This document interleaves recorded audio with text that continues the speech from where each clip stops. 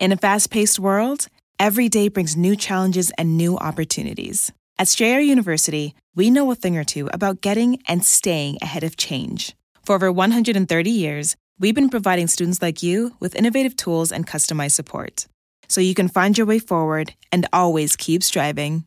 Visit strayer.edu to learn more. Strayer University is certified to operate in Virginia by Chev and has many campuses, including at 2121 15th Street North in Arlington, Virginia.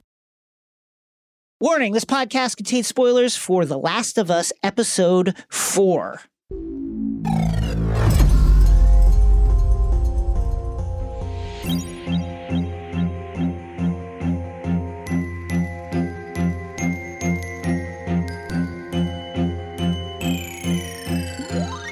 Hello, my name is Jason Concepcion. And I'm Rosie Knight. And welcome to X-Ray Vision, the Crooked Media podcast where we dive deep into your favorite shows, movies, comics, and pop culture. In this episode on Previously On, we're going to be talking about the buzz from the DC slate announcement. Oh, the buzz. And how much buzz, baby. How it may have been affecting some comic book sales in a potentially positive way. In the airlock, we are going to be talking about episode 4 of The Last of Us on HBO Max, which sees a favorite of ours enter the fray. And in Nerd Out, we have a theory about Deadpool entering the MCU, which you know we're excited about because we love theories. Of course, if you want to jump around, check the show notes for timestamps coming up Previously On. First up, more DC news reaction to the DC news of last week when James Gunn and Peter Safran unveiled their much-awaited DC slate. And folks, it's a hit. Or People at least the buzz, are loving it. The buzz is very positive. I mean, we were very excited by it. Every DC comic fan, every comic fan I know was super, super excited about it. I know a friend of mine who is a TV writer was like, I'm talking to my agents trying to get that Booster Gold. You know it. I'm saying, I know that this is not the only stuff that they're trying to adapt. Like James said, this is the chapter. Yes. So I'm like, it's time to be going to DC. I got a little pitch. I got a little plan for a certain Vertigo comic. You know, I think a lot of people do. So I think it's an exciting time. Yeah. And one of the big news bumps was kind of this James Gunn did something that a lot of people in this industry do not do. James Gunn directly shouted out the comics that would be influencing these movies. And that tweet went off and everyone was like, more people need to do this. Marvel, you need to do that. And he specified, as we said, it was Batman and Robin by Grant Morrison, Frank Quitely. We had Supergirl, Woman of Tomorrow, All-Star Superman. We were right, by the way. We were right. And basically what happened was a lot of people decided they wanted to buy these books. Now, I know from anecdotal evidence this is true. My comic shop, Pulp Fiction in Long Beach, they had a lot of people coming in to buy those books.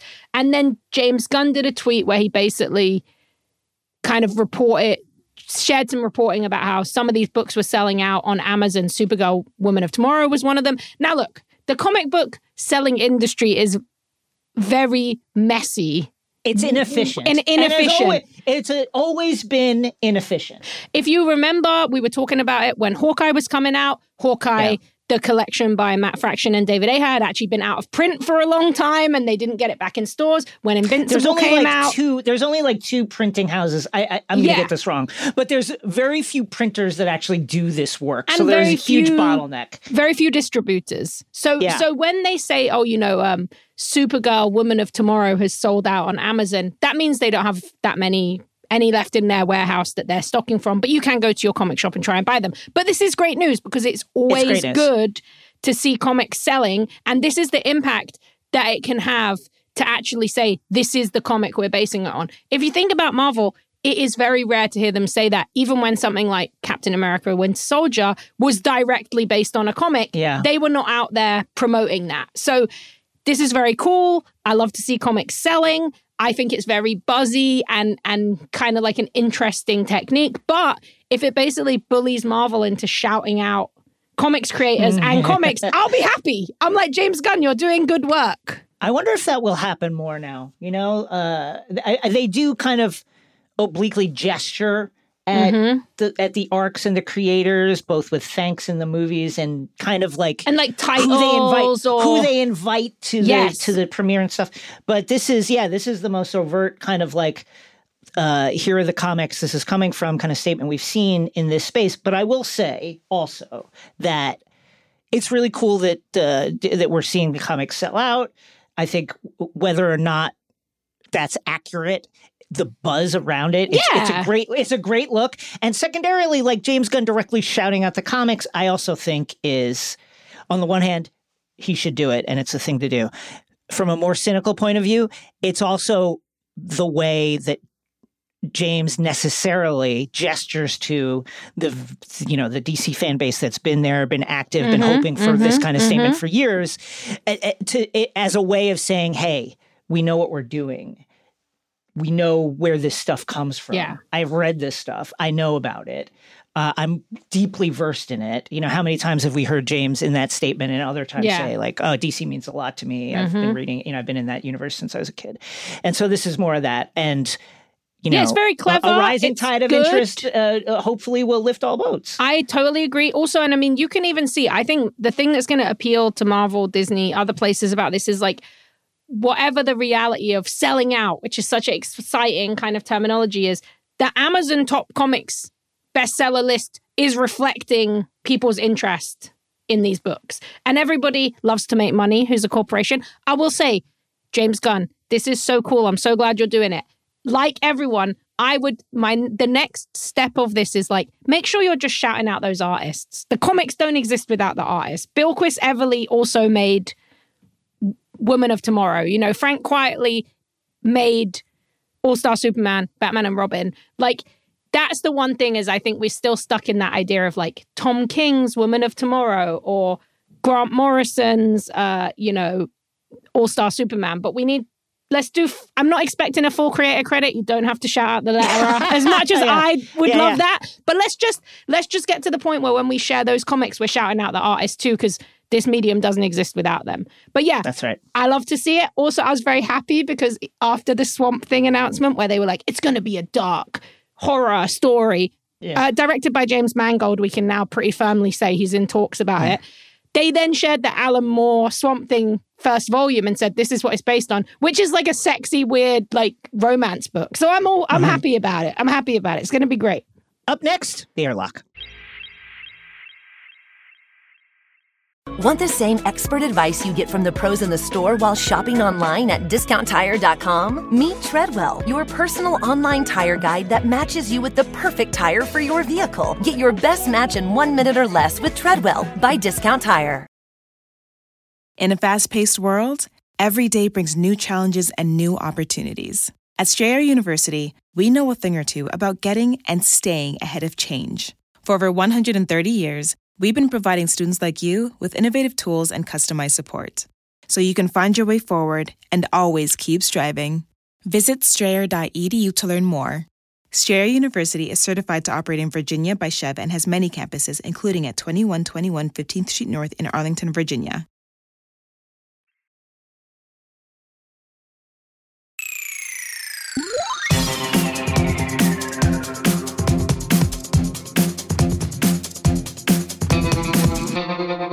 Well, we're stepping out of the airlock and into a piece of shit Chevy pickup truck. That feels like a spaceship.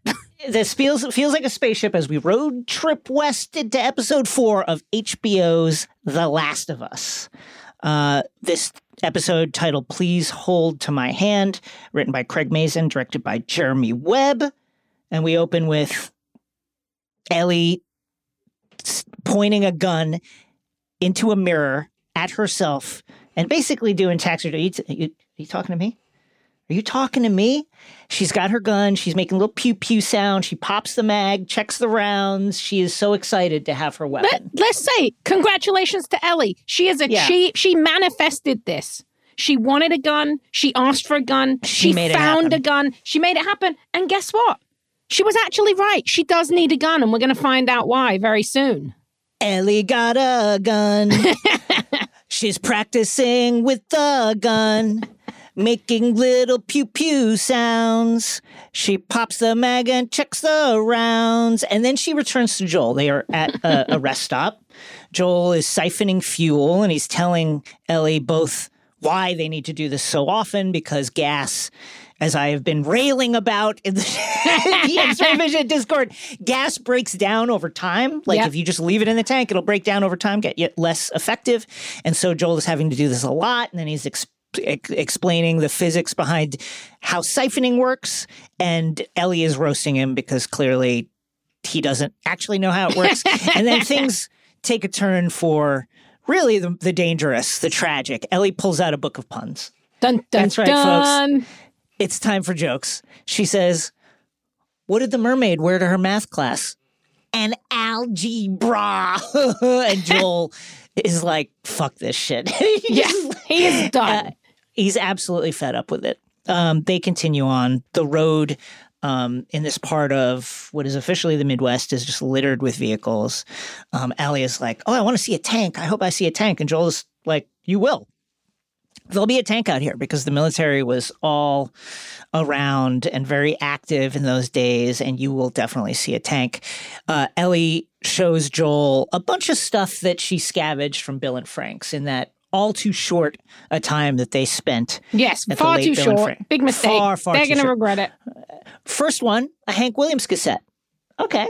Joel's kind of into it. She shades Joel's him a bit. kind of into it, She's yeah. like, "You're old, you like this?" And he's like, "No, that's before my time, but actually it's a banger, so put it on." Yeah, put it on. And then next up, a bearskin magazine. Dun, dun. Little porno mag action. And this makes Joel tremendously uncomfortable, which Ellie loves. And then Ellie says, "Gosh, in a by the way, in exchange directly ripped from the video game, as much of this episode actually was." She says, "Well, why are the pages stuck together?" Joel's just like, And she's like, "Nah, I'm fucking with you." "Yeah, I'm fucking with you." And then she throws it out the window, which I have to say, this is a mistake-laden episode. Mm-hmm. Our characters make a ton of mistakes this episode, and I would argue, and I'm dead serious, I think this is one of them. I'm not, like, that has value to somebody out here. Dude, Like, I'm you saying could've in a traded that. bartering, trading world, how much gay porn is there left in this world? I don't know. Not but a lot. Not a lot. And this is a physical magazine. Also, base level, you could use it for fuel. Like, you could burn it. Do you know what I mean? Like, You could burn I feel it. like Good- these two great are not point. surviving. They're getting a bit comfortable, as we will see multiple times through You this tell me episode. you can't get a lighter? 2 lighters or something? You know for what I'm this? saying? Like, there's probably A pair one of person who socks? will give you like one ration card, like, or just even just like some information, or just like making a friend. You know, like and Joel's not really a friend guy, so an alliance. It seems silly. Also, I will say, I was very happy to see Ellie's bad jokes making it into the show, because that's again is like another key. We get this episode is just like straight from the game, but yeah. As soon as she threw that out the window, I was like, bro. Hey, don't do that. Don't do Hold that. on. Like, We what are might you do that. thinking? Yeah. They drive on, and at dusk, Joel pulls off the road. They make camp at a clearing in some woods. And for dinner, 20-year-old Chef Boyardee. That guy is good, Ellie says. I'm going to say, just want to say scientific here, yeah? I've seen people open 20-year-old cans of stuff. It doesn't go that well, but I like the intention. And you know what? I like that her and Joel agree on this. Chef Buddy is good. Yeah, did they have that in England? Chef they Boyardee? Did the chef make it over there? They don't have. He never made it there with his Michelin-starred canned restaurant. he was like, it's too far. But they do have. They have like very, very similar. Heinz actually makes like very similar situations in England. Okay. So Joel, they're making camp. They're eating and talking about the trip ahead. Joel figures, okay, if we get out of here by first light, we should make Wyoming by the day after, which is a good time. Ellie asks if they can light a fire. She's cold. Joel says no. And not because, as you might expect, because there are zombies out here. That's the infected, or I guess this is too sparsely populated an area for there to be a pressing danger of infected, which I would still be like, fuck that. No. Yeah, I'm like, I'm scared of the infected. But because of people might see the light. People might see what's going on. I would, as people on our Discord were saying, why wouldn't you sleep in the bed of the truck? I would sleep under the truck. Like, I don't care if you tell me. I like that. I don't care if you tell me that there's no infected out here. I'm still like, I'm sleeping like under the chair in the front, under some tarps. Like I'm hiding. 100%. Joel's very comfortable guy. He's very chill. Too comfortable. We will get to Joel being way, way too comfortable very soon. They lay down to sleep, and then Ellie has a very, very serious question for Joel. She says, Joel, she turns on her light, first of all. Joel, why did the Scarecrow get an award? And Joel, after a beat, says, because he was outstanding in his field. You dick, did you read this?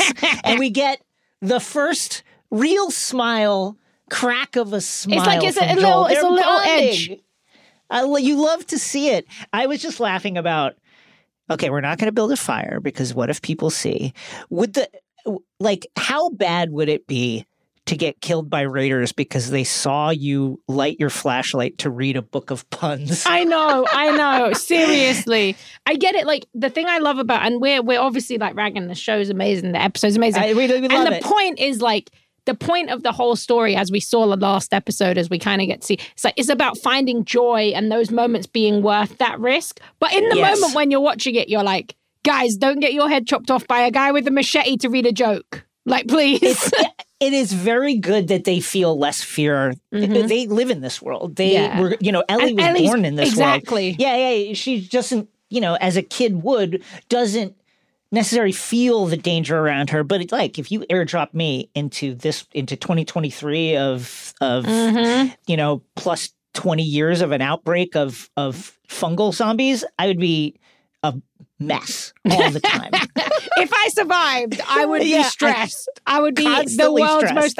I'd be more of a Bill pre-meeting Frank. Like, I would be like locked in my house. But you know what? I think something about this episode is after the power of episode 3, this could maybe feel a bit like a lead-in episode or kind of an intro episode. But actually, I do think there is so much small, nuanced time that we get to spend with Joel and Ellie here that you're really getting to see that bonding and the kind of part of the too comfortable situation they're in is because they're getting comfortable around each other and they're starting to feel like there's someone you love that. You love to see that. Yeah, you love to see it. It's going to end badly currently, but I do love to see it. The next morning, Ellie sees coffee for the first time. She is confounded by it. It stinks. Joel is like just slurping it up in the car, making fun of her for thinking it's gross. To which I was saying this in the Discord. They're just ripping ass in that car. Right? Like, there's no modesty, right? No. It's not you're not hiding it. Not in this world. They just ate a can of 20-year-old Chef Boyardee and chased it with coffee. 20-year-old coffee. Absolutely, there are big time farts being ripped in that car. It's happening, and they're just like going with it because the truth is that you're probably going to see someone turn into like an evil fungal monster at some point. So it's like, if you just be farting, like, oh, well. Yeah. Ellie's like, so tell me where you're going again. And Joel is like, so we're going to, my brother Tommy, the last time I heard from him, excuse me. So last time I heard from Tommy, he was close to Cody, Wyoming. And Ellie's like, yeah, let me just check the map. Oh, yeah, that's way up there. So that's very, very far out. And then Joel opening up now, because recall, it was not that long ago that Joel was like, hard rule, don't ask me about my histories and I won't ask you. Now, all of a sudden, Joel is telling Ellie about Tommy. He says, Tommy's what you call a joiner. Dreamed of becoming a hero, so he joined the army right out of high school. A few months later, they shipped him off to Desert Storm. 12 years later, outbreak happens, and he convinces me to join a group making their way up to Boston. And Joel basically says he did to keep an eye on Tommy, keep him out of trouble, and that's where he met Tess.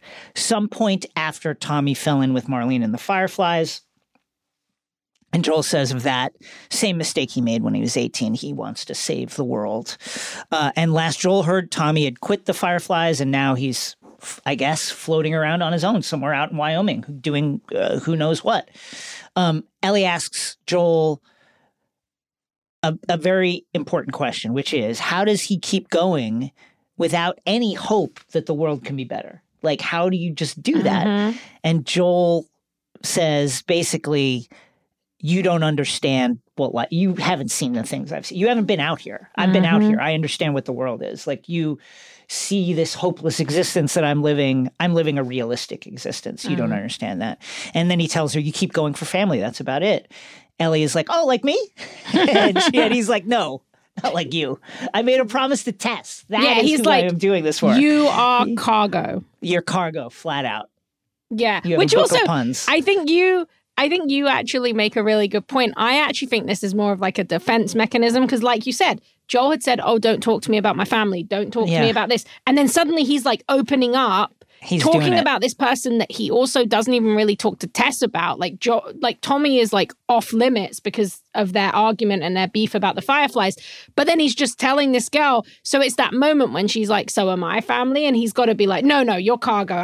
You don't mean anything. Because he has to cut. Yeah, it's such an iconic moment. And it's like, you're just cargo. It's like, sure, bro. Not to mention the, there's going to be more moments that call to mind Sarah, and particularly their last night. But like, here's Joel in the truck with a teenage girl in the apocalypse. And Tommy's still in the conversation, so it's almost like still that in the conversation. Like it's happening again. Actually, that's such a good point because also when Sarah and Joel first escape out of the car, all Sarah's doing is asking about Tommy. Where's Tommy? How do we get back to Uncle Tommy? We can't leave him behind. So even that conversation coming from a different place with Ellie, who just wants to have more context, she's also still asking, where's Tommy? Like that's such a great point. So Ellie nods off. And then he says about Tommy, Ellie asks, how can you be sure you're going to find him? And Joel says, I think the one most important thing about him as a character, I'm persistent. Joel, as we are going to see in this episode very shortly, when Joel gets an idea in his head, you can't get it out. Yeah. You're not going to get it out of his head. He's not going to change his mind. For better, often for worse, and hopefully for better. Ellie nods off. When she wakes up, the truck is on a highway entrance to Kansas City, and the way through is, as one would expect, blocked. And it looks very suspiciously blocked. Like it looks like it's purposefully blocked. It's purposefully blocked. And if you're a game guy here and you're like, oh, this has been very close to the game, now we're diverging, you can basically just, Kansas City is standing in here for Pittsburgh. We don't know why the exact choice, but this is basically the chapter in the game that was Pittsburgh, and you will recognize that as soon as you see the blocked street. That's exactly right. So they're stopped at this roadblock. Joel gets out to briefly kind of examine it, comes back. Ellie's got the map. They look and they're trying to figure out, okay, like how far back do we have to go before we can get around this? And then the answer must be too far. And Joel thinking about, much like Bill thinking about resource management, how many times I'm going to fucking siphon gas? How many times I'm going to siphon gas here? Do I want to do that? And he decides, no, instead I'm going to Leroy Jenkins this fucking roadblock, and we're just going to cut through the city and find a way through. That's it. We'll be back on the road in a minute. Tops, he says. It's not Escape from New York, bro. This is a bad idea. Like, just like, please. Just go it's back. It's like horror movie 101. I know they literally just came from an area where it was so uninfected and so like just no one there that they could sleep outside. Like, just go back and find a different way around. Do not go through the city. This is especially dumb because, as Joel is about to reveal, he has also been on the other side of this. Before. He's done ambushes before. So what happens? They get an ambush almost like immediately. Shocking. They're driving past what turns out to be the abandoned QZ. Something has happened to the QZ where the doors are flung open. It's just gone. Fedra has been either overrun or overthrown. And as soon as they see that, they see a guy down the road who appears to be injured, and he's calling for help. Joel immediately sniffs out that this is an ambush. He floors it. Next thing you know, a cinder block is crashing through the windshield. Next thing you know, the truck is running over a board studded with nails. Next thing you know, the truck is getting shot at. Joel really flopped this one. Like, it was just a bad idea. He should have reversed as soon as he saw the guy. And next thing you know, the truck is crashing into a garage. Now, Bill's nice truck after all this time. I will point out a couple of things. One, the batting average of riding in a truck with Joel is bad. Odds are against you. The odds are not in your favor. Number two, I will point out that immediately Joel is like, are you hurt? Are you okay? Yes. Because why? Because here it is. It's happening again. He's riding in a truck, running from danger and his with a teenage girl, and immediately causes the problem again. Because his stubbornness caused it. Because with Joel and Tommy, it's this same thing. When then the opening night with Sarah is like, he's convinced they have to just keep going through. They have to keep going through. And he makes that same mistake here again. He could have reversed. They could have gone a different way around. They could have gone a different route. America is a big country. He knows he fucked up. And here again is a teenage girl who's in his care who suddenly has to deal with. It's not just a car crash this time. It's an ambush. These are not infected. Yeah. It's like we're getting to that play. This is that important pivotal episode that we've kind of been hinting towards and talking about in all zombie lore. And yes, the infected are not undead. The cordyceps cannot bring the dead back to life. But zombie is a catch-all. You know, it's the ghouls. It's the cordyceps infected. But, you know, they are not the real threat. The real threat is the humans. People. That's always the way in all of these stories. Whether it's The Road, whether it's, you know, Night of the Living Dead, the real threat is humans and the brutality that they will enact to protect themselves. Or, you know, think about The Walking Dead. You've got cannibals. You've got all kinds of different spaces and people who will do whatever they need to do to survive. And Joel just realizes he's put Ellie into that very situation that he's allegedly been trying to kind of avoid and protect her from. And so here is Joel. It's his mistake and he knows it. He may have just consigned a girl in his care to death. Again. Just as happened years ago. He's freaking out about it. Are you okay? This gunfight is going on. He immediately sends her to safety through like a hole in the wall to like hang out on the other side of the wall. He takes out two of the attackers with his gun, loses sight of a third who sneaks up behind him, gets the drop on him, and now it's one of those famous smash square button kind of fights where Joel is trying to hold off this guy that's on top of him. And the guy's like choking him with a gun. Choking him. Ellie is watching this happen, and she realizes, oh, I have a gun. She gets her gun out of the knapsack, walks up, shoots the guy in the back. And now it is this really, I thought, affecting moment where it reminded me of the kind of the death at the end of Saving Private Ryan, where like, I forget the name of the character, who's just like, as the Nazi is about to plunge the knife into his chest, is like, oh, no, let's time out. You know, like now this guy who is very young, a young man. Yeah, you realize he's basically a kid. Yeah, is like, oh, no, we're not fighting anymore. We're friends. I didn't understand. Yeah, we didn't need to do this. Like, take my knife. My mom, this is a good knife. My mom is close by. You could take me to her. Begging for his life, pleading for his life in a way that honestly felt like this is what I would do. Yeah, I would beg for my fucking life. And it's so sad because it shows that the way, the disassociative nature of what people are having to do in this world. He was ready to kill Joel and Ellie, like a little kid. He was just ready to do it. But the moment that he realized that he was on the other side of it, he suddenly has this human realization of, oh my God, I don't want to die. It was a wise, I think, it was so affecting and I think important to do because this is a story based on a game in which, in the course of carrying out the story, you, as Joel, will likely kill 300, 400, at least. Some large amount of people. And so here is a really important moment where that taking of a life is brought home, the importance, the impact of it. And you know what? Is brought into the story. That's such a great point because I think something that's always dangerous, and I'm someone, I love action movies, like I love John Wick, you know, a gun fu movie where you're constantly seeing people being shot. But something about gaming and like first-person shooter games and games where you are always killing people, you can lose the impact of death.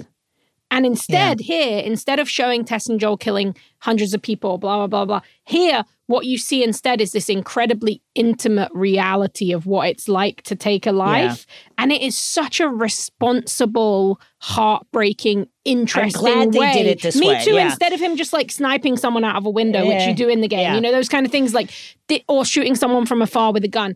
There's so much emotion here.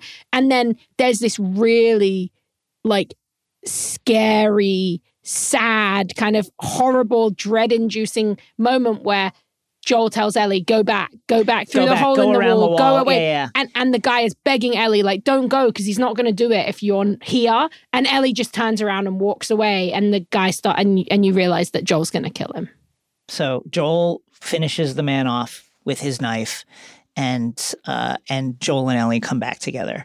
They now have to hide. They have to run from the reinforcements that they know are coming. And this is incredible acting by Bella, because here Ellie she just killed somebody. I know she didn't finish him off, but she for all intents and purposes, just killed a guy and watched him beg for his life. And she is trying to play it off like she's fine. Hey, so I packed my gun up and I saw a tall building over there. We should probably get an advantage point. I'm good. By the way, I'm fine. Don't worry about me. And this is where Joel, his paternal instincts start coming out, because to him, this is something Sarah never had to do. And for some reason in Joel's like very blurry moral compass, the idea that a kid has to kill someone is really horrific. And he keeps saying, really terrible you shouldn't have to do that at your age. Yeah. Are you okay? And Ellie's like, I'm fine. Like, let's just go. Like, I'm fine.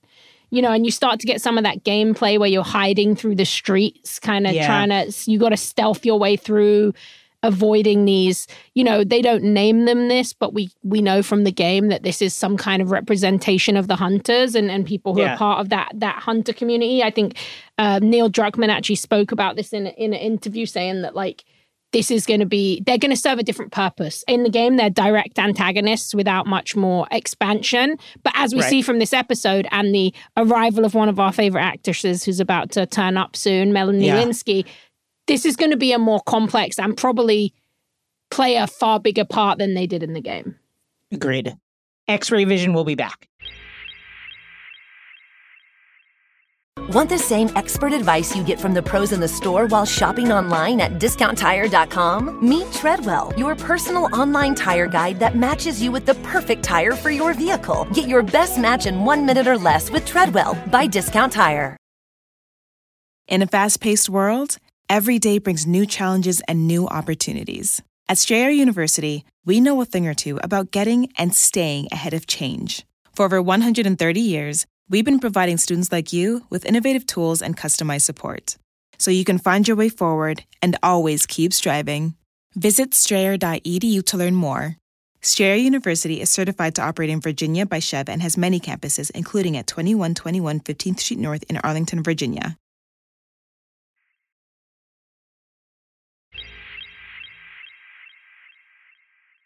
And we're back.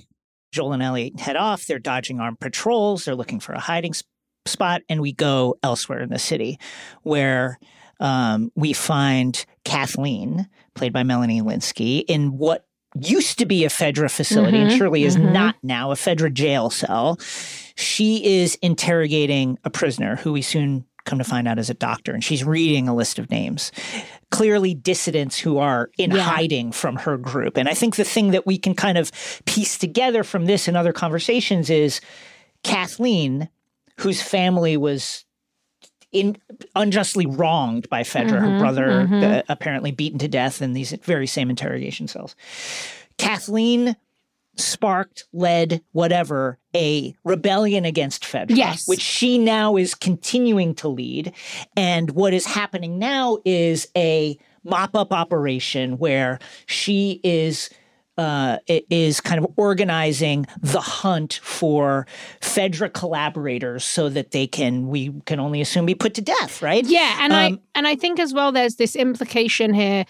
In the game, the hunters, anyone who crosses their path, they call them tourists and they just kill them. Yeah. And I think there's this implication where even if you maybe weren't connected to Fedra, if you show up and you came from another QZ, you're a Fedra collaborator. Like, there's no question here. This is just an assumption they make, and they will kill you. So Kathleen is saying, it tells this doctor, hey, you know, my brother was killed in these cells. Like, you know, what about that? And the doctor is saying, you were wronged. I'm sorry, but this has to stop, whatever this rebellion that Kathleen has fomented. And she says, I think something that's, you know, really honestly is pretty authoritative. I disagree with her methods, but I think this is pretty strong. She says, this has to stop now, you mean, when you're in the cell. And she points out that now that this person who was protected and felt secure, now that he's put in danger, now that his skin is in the game, all of a sudden, oh, no, we got to put a stop to this. But previously, when the regime that he was supporting was doing the very same things that they are now doing, it was had very, very little to say. And we know Fedra was literally like hanging people in the street. Yeah. Like, they were brutal.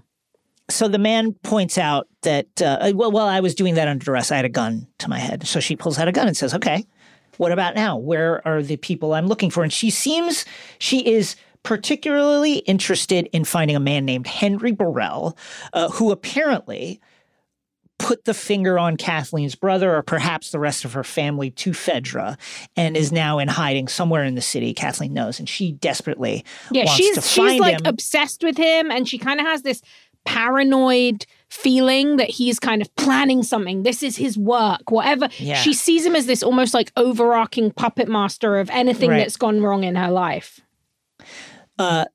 The interrogation is interrupted by the arrival of a patrol that is bringing back the bodies of the ambushers that Joel did away with. In Kathleen's mind, as you mentioned, Rosie, this is Henry's work. Yeah, Henry, she's sure of if he has a radio, he might have called in reinforcements, and this is them. And then in a rage at this loss of life, she goes says, back in. There's a great line where she goes, can you save him? And they're like, no. And she's like, what if I had a doctor? And they're like, it's useless. Like, no, it's too late. And she goes back in and executes him. This doctor, by the way, who at one point in the interrogation says, I delivered you. This is like the intimate bonds that are being torn apart here are really notable. And she says then to her gathered militia, she said, this is Henry's work, and he won't stop until we stop him. Find every collaborator and kill them all. And then Kathleen's people head off into the city, and they just kind of like knock down random doors and drag people off, apparently to be killed, like with proof. I don't know. Probably doesn't seem not. like it. Yeah. Doesn't seem like it. Joel and Ellie are watching all of this from a hiding spot, and this is exactly what Joel meant when he said people. You need to watch out for people. This is it. Well, watch this. And Ellie, continuing again to pretend like she's fine, has noticed a tall building a few blocks over. And Joel is like, yeah, I saw it too. This is where we're going to go. We're going to go there so we can get a vantage point and find a path out of the city. And this is the moment where Joel, kind of sensing this shield that Ellie has put up around herself, wants to basically take the burden off of her shoulders and put it on his, because he understands that he fucked up. He says, you're just a kid. You shouldn't know what it means to, it's not like you killed them. And Joel continues, saying, basically, I know how hard it is the first time you kill someone or you hurt them badly. It can be bad. And Joel also is doing this because, he's apologizing. He's saying, this is my fault. Now, he says it's his fault because he didn't hear the guy sneak up on him. Joel, of course, has his hearing has been damaged from years of shooting at people. But it's also hilarious because in the game, Joel has like super hearing that you can hear through the walls like you're in Spider-Man or Batman or any of those other kind of games. So that's like a good reconsideration of like grounding him in the real world a little bit more. Agreed. Now, I would point out, and I think the character also knows, that it's not his fault because the guy snuck up on him. It's his fault because he decided to drive through and this crash fucking the car. city Yeah. that was going to obviously be occupied in some form or fashion. Like, why did you fucking do that? So, he's apologizing, but in a very dad-like fashion. This actually like resonates. If anybody has ever had a parent apologize to them, I don't know about like your personal experience, but it's never really, they always obliquely do it and never truly come clean on the thing that they fucked up. Sorry you felt that way kind of apology. So here's Joel not apologizing, but also kind of like not apologizing for the thing that he actually did. And then Ellie says something important, which is that it wasn't her first time hurting somebody, but she refuses. Now it's her turn to close the doors and not expound on what that means. Joel then decides, you know what? We didn't stay at Bill and Frank's where I could have taught Ellie how to shoot in safety, but you know what? Fuck it, I'm going to do it now. He has Ellie take her gun out. He shows her how to hold it. And honestly, that's about it. He just shows her how to hold it. Yeah, he's just like, puts the mag back in and he hands it to her. We go back to Kathleen, where Kathleen's lieutenant, who I'm calling Thorold Greymane from Skyrim, he looks exactly like... He really does. He looks exactly like the blacksmith of Whiterun. He has some intel on Henry. Apparently they found the recent hiding place of Henry. And he leads Kathleen there. It's a attic somewhere in a building somewhere. There's cans of food there. And notably, child's drawings of like Superman saving someone. Yeah, this is like a huge moment because I think they do a really interesting job. Kathleen is created for the show. And I think they do a really interesting job of like, she's incredibly brutal and she kills someone in a fit of rage, but there's some kind of notion here of a revolution, of a community that she's protecting. It's more, so far it's been more morally grey than obviously evil. But then when you find out that whoever Henry is, and if you know who he is, if you've played the game, but if you don't, he's helping protect a kid.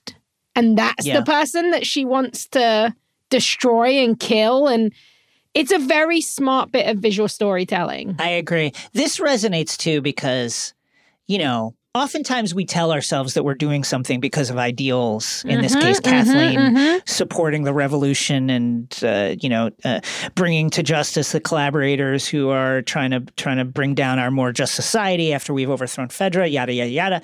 But really, it's clear through this that there's something personal. It on top of this kind of political, scaffolding that she's erected, there is something deeply personal about her chasing Henry. Is this kid her child? We don't know, but it's clearly personal. They leave there, and then Kathleen's lieutenant, Thorold Greymane, is like, oh yeah, there's something else I have to show you. So they go to like a basement or a garage, and there they see the concrete floor is cracked, and it is slowly sagging down. And as it sags down, it's also like bubbling up, like something is pressing against the floor beneath there. Is it, for those who have played the game, is this bloaters? It feels like that's what they're hinting at. Some kind of fungal balloon, like a bubble that will pop of fungus. But it feels like we're going to see bloaters. Yeah. Or some kind of infected break into the city. Thorold Greymane is like, should we tell the others? When do we tell them? And Kathleen's like, not yet. Yeah, he's classic like, wait, what? Bad leader Classic situation. Bad. It's going to go badly for you, babe. Classic bad leadership. She's like, yeah, let's take care of this absolutely insane and meaningless paranoia that I have of two fucking people. One is like a guy and another one's a child, rather than deal with the obviously pressing issue of what appears to be infected and like one of the worst kind of infected. Yeah. Anyway, Joel and Ellie make their way to the tall building. We get some wonderful co-op kind of adaptation from the gameplay where Joel is scooting Ellie up into a hole in the wall. Boost. A thing you do, a boost, a thing you do time and time and time again in the games. And they head up now this 40 plus flights of stairs to the top of this building. They'll go essentially as far as Joel's 56-year-old bones will allow them to go. On the way up, Ellie asks Joel, how'd you know we were getting ambushed? And Joel makes a very important admission here. He says that he's been on, quote, both sides of this, meaning he's ambushed people. He says further that he, Tommy, and Tess, the group that they were running with when they were going up to Boston, quote, did what they had to do to survive. To which Ellie asks, did you ever hurt innocent? You ever kill anybody innocent? And Joel doesn't answer, which I think clearly means yes. Yeah, and I actually that's thought a yes or no you, question, by the way, Joel. Literally, I thought of you here because I think this is setting something up really interesting. So you talked about how the Bill and Frank relationship is this kind of like it's like a mirror for Joel of like, what if he let people in and loved them in the way they wanted to be loved and respected their agency? I think this establishes another reflection of Joel, which is probably going to be Kathleen as we get more into the story. And that's the, what if you never learned that you shouldn't do that? Or what if you never put anything above vengeance or survival? What if you did the most brutal version of it? And I think that is going to be a very important tipping point for Joel to reconsider his any means necessary mindset, which is obviously going to lead to like the finale of the show. And I love post-apocalyptic zombie stories, genre stories like this. But there's always been also like an aversion I have to them. And the thing is this, that inherent in this kind of like setup is the idea that, hey, you're going to have to do what you have to do. Yeah. And there's something about, listen, if you're looking for excuses to hurt and kill innocent people, you're going to have an endless supply of them in this story, in this kind of world, in this kind of story. And here's Joel. Joel, hey, we had to do what we had to do to survive. That may have been true in the moment. It may not have been true in the moment. And also, you probably didn't have to do it as regularly as you did it. There was probably the times when you really needed to survive. Then there was the times that you wanted a truck, or you wanted something other people had, or you killed a family who didn't have anything. Or, you know, we know Joel's the kind of person who would leave a family with a kid at the side of the road if it meant protecting what was his. So we know, we can assume from this interaction that he's done some pretty terrible stuff. And at least he feels bad. It's very clear that whatever those things were, they weigh on him. He's not particularly proud of them, or else he would have said, yeah, I did. What do you mean? Yeah, of course we killed innocent people. We had to. Joel and Ellie make camp on one of the higher floors here. Joel then does the Ethan Hunt trick from Mission Impossible 1, where he breaks some glass and he sprinkles the glass around. He's a Brian De Palma fan. Yeah, so that if somebody sneaks up on them, the glass will crunch and they will hear something. Why not also barricade the door? Don't worry about it. He's like, don't worry, we're high up. Slipping. Here's the thing. He is 56. He's tired. And it's been Ellie had to bully him up the stairs. Day. Really did. Called him an old man. I also think we're getting to see something really interesting here, which is like, this is Joel without Tess, and I don't think he's really realized that she's not there. You know, he knows. She's not at that level. He used to have this person who would always have his back, who would always be on his six, like blah, blah, blah.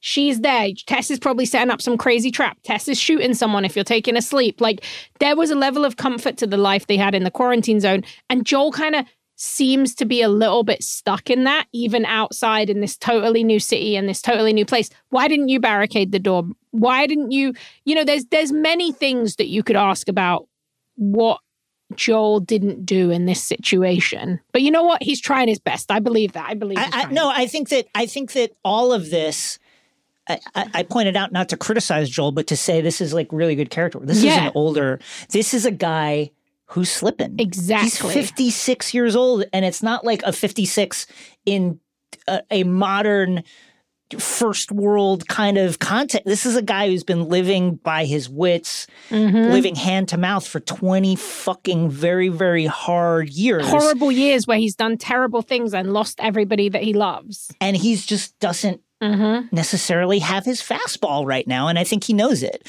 As they're falling asleep, Joel asks what Ellie meant by not her first time. And Ellie, again, she doesn't want to talk about it. Not willing to expound on that.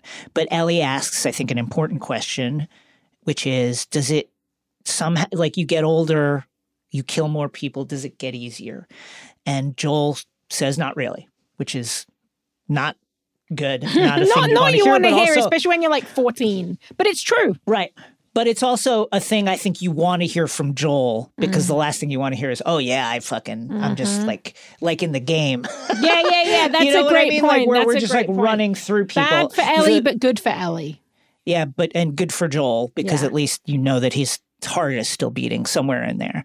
And then Ellie tells Joel that, hey, I noticed you don't hear so well. Joel says it's because of the shooting, all the shooting, like you wanted a gun, now you got one. And I'll tell you, maybe you want to rely on the knife, which if the show is anything like the game, Ellie definitely will. Yes.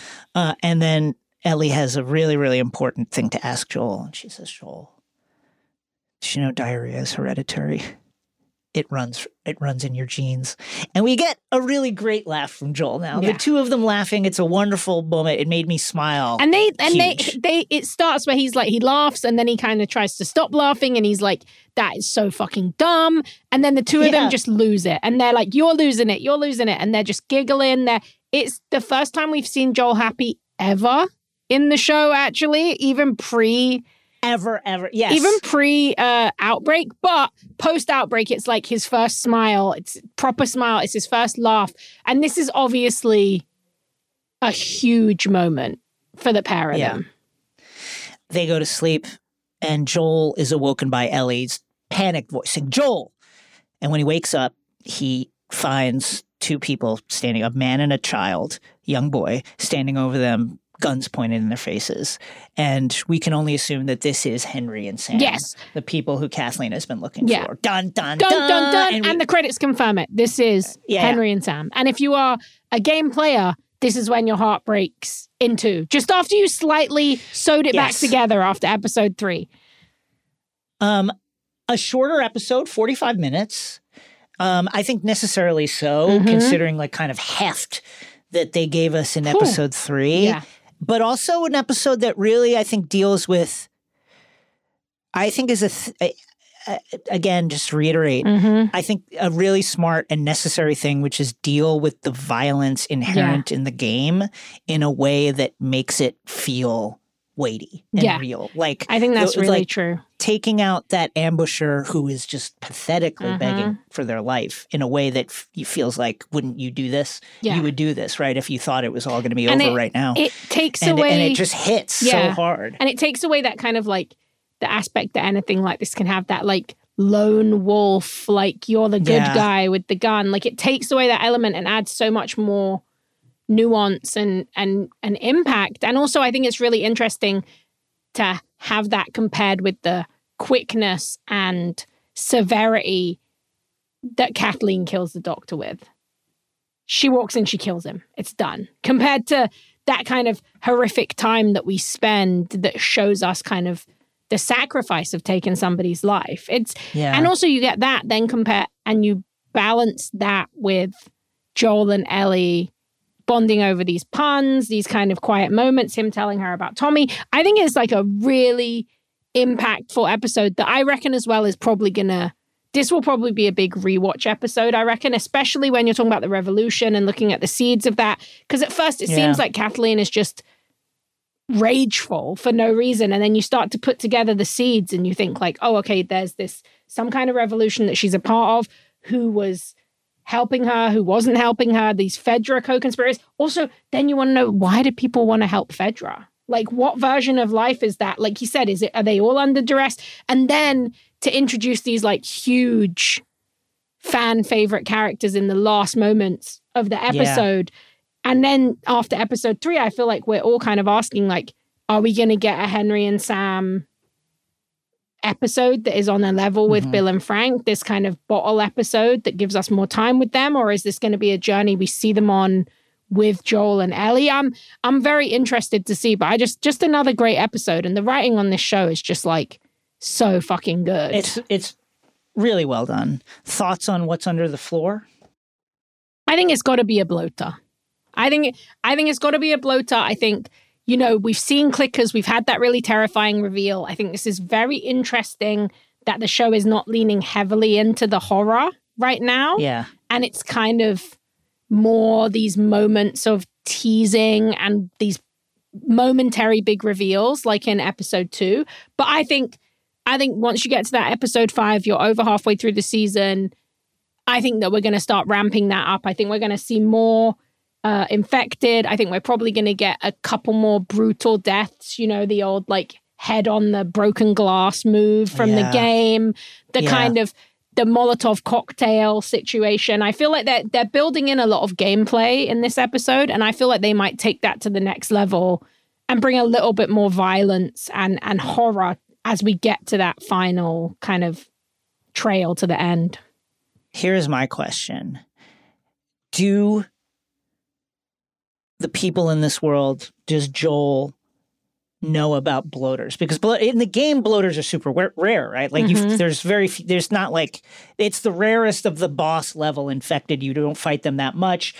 I wonder if this is a semi-new development. I think so. If anybody's seen them yet. I think, you know what I mean? Like, I think there's a world where somebody who's in Kansas City may have, but I think they're going to be new to Joel. I think that's going to be, he's been in the QZ.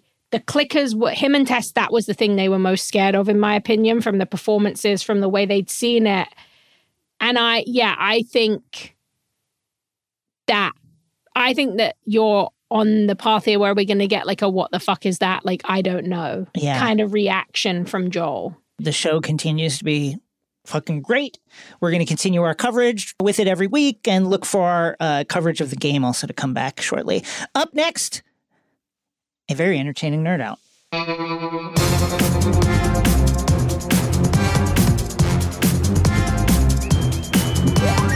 In today's Nerd Out, where you tell us what you love and why, or share a theory, which we're lucky to have another great one this week, Joe is going to pitch us on how the Merc with the Mouth, Deadpool, a real beloved character at this point in both the games and the films, thanks to the Fox movies, Joe's got an idea of how he might turn up in the MCU. So, Jason, I'll hand it over to you. Sure.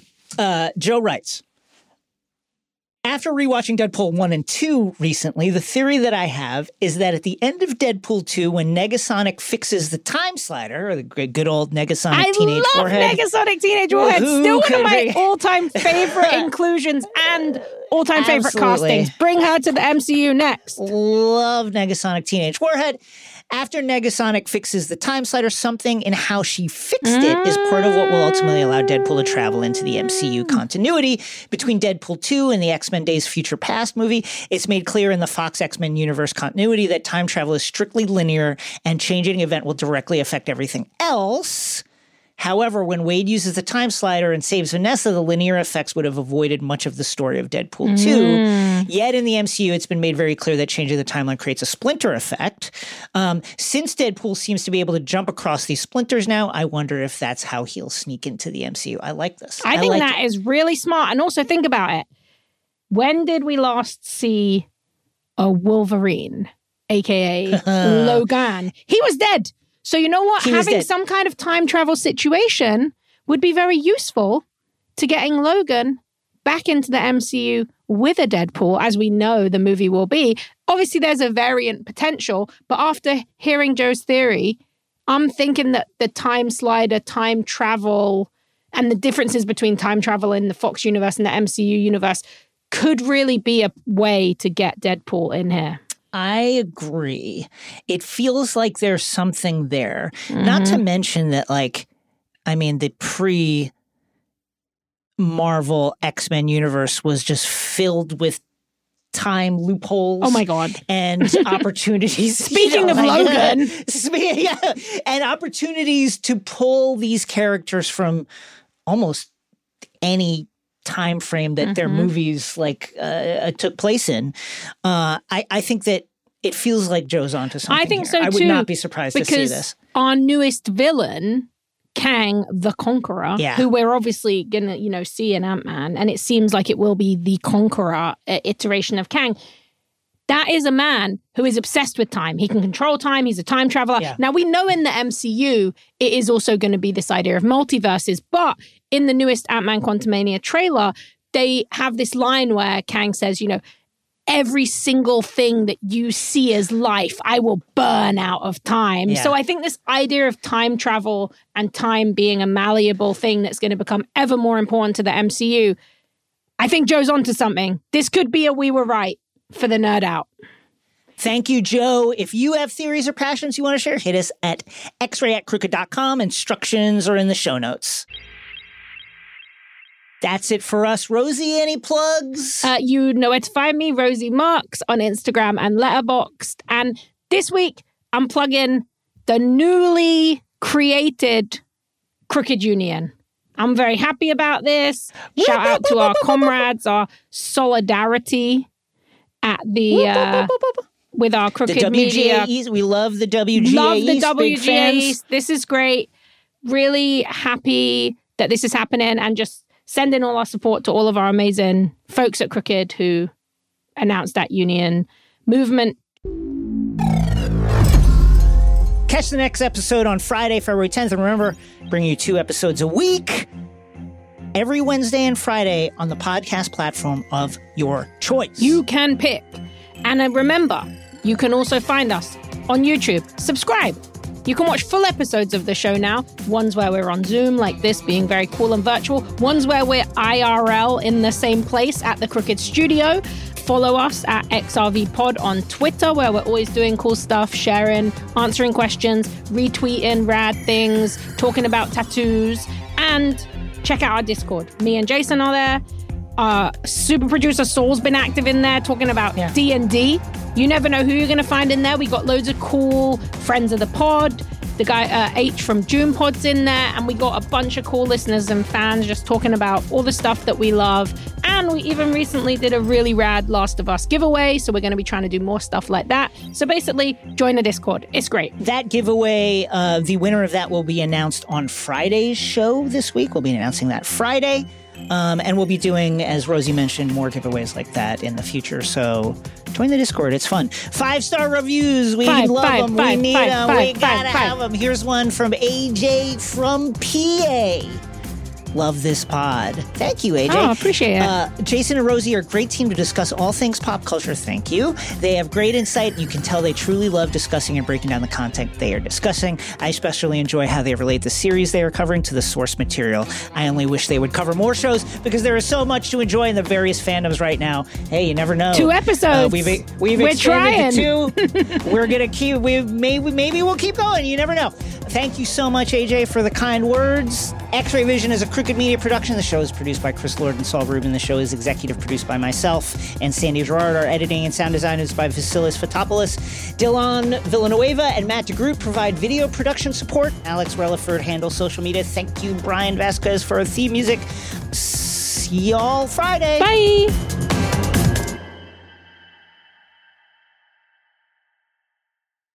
Want the same expert advice you get from the pros in the store while shopping online at DiscountTire.com? Meet Treadwell, your personal online tire guide that matches you with the perfect tire for your vehicle. Get your best match in 1 minute or less with Treadwell by Discount Tire. In a fast-paced world, every day brings new challenges and new opportunities. At Strayer University, we know a thing or two about getting and staying ahead of change. For over 130 years, we've been providing students like you with innovative tools and customized support, so you can find your way forward and always keep striving. Visit strayer.edu to learn more. Strayer University is certified to operate in Virginia by Chev and has many campuses, including at 2121 15th Street North in Arlington, Virginia.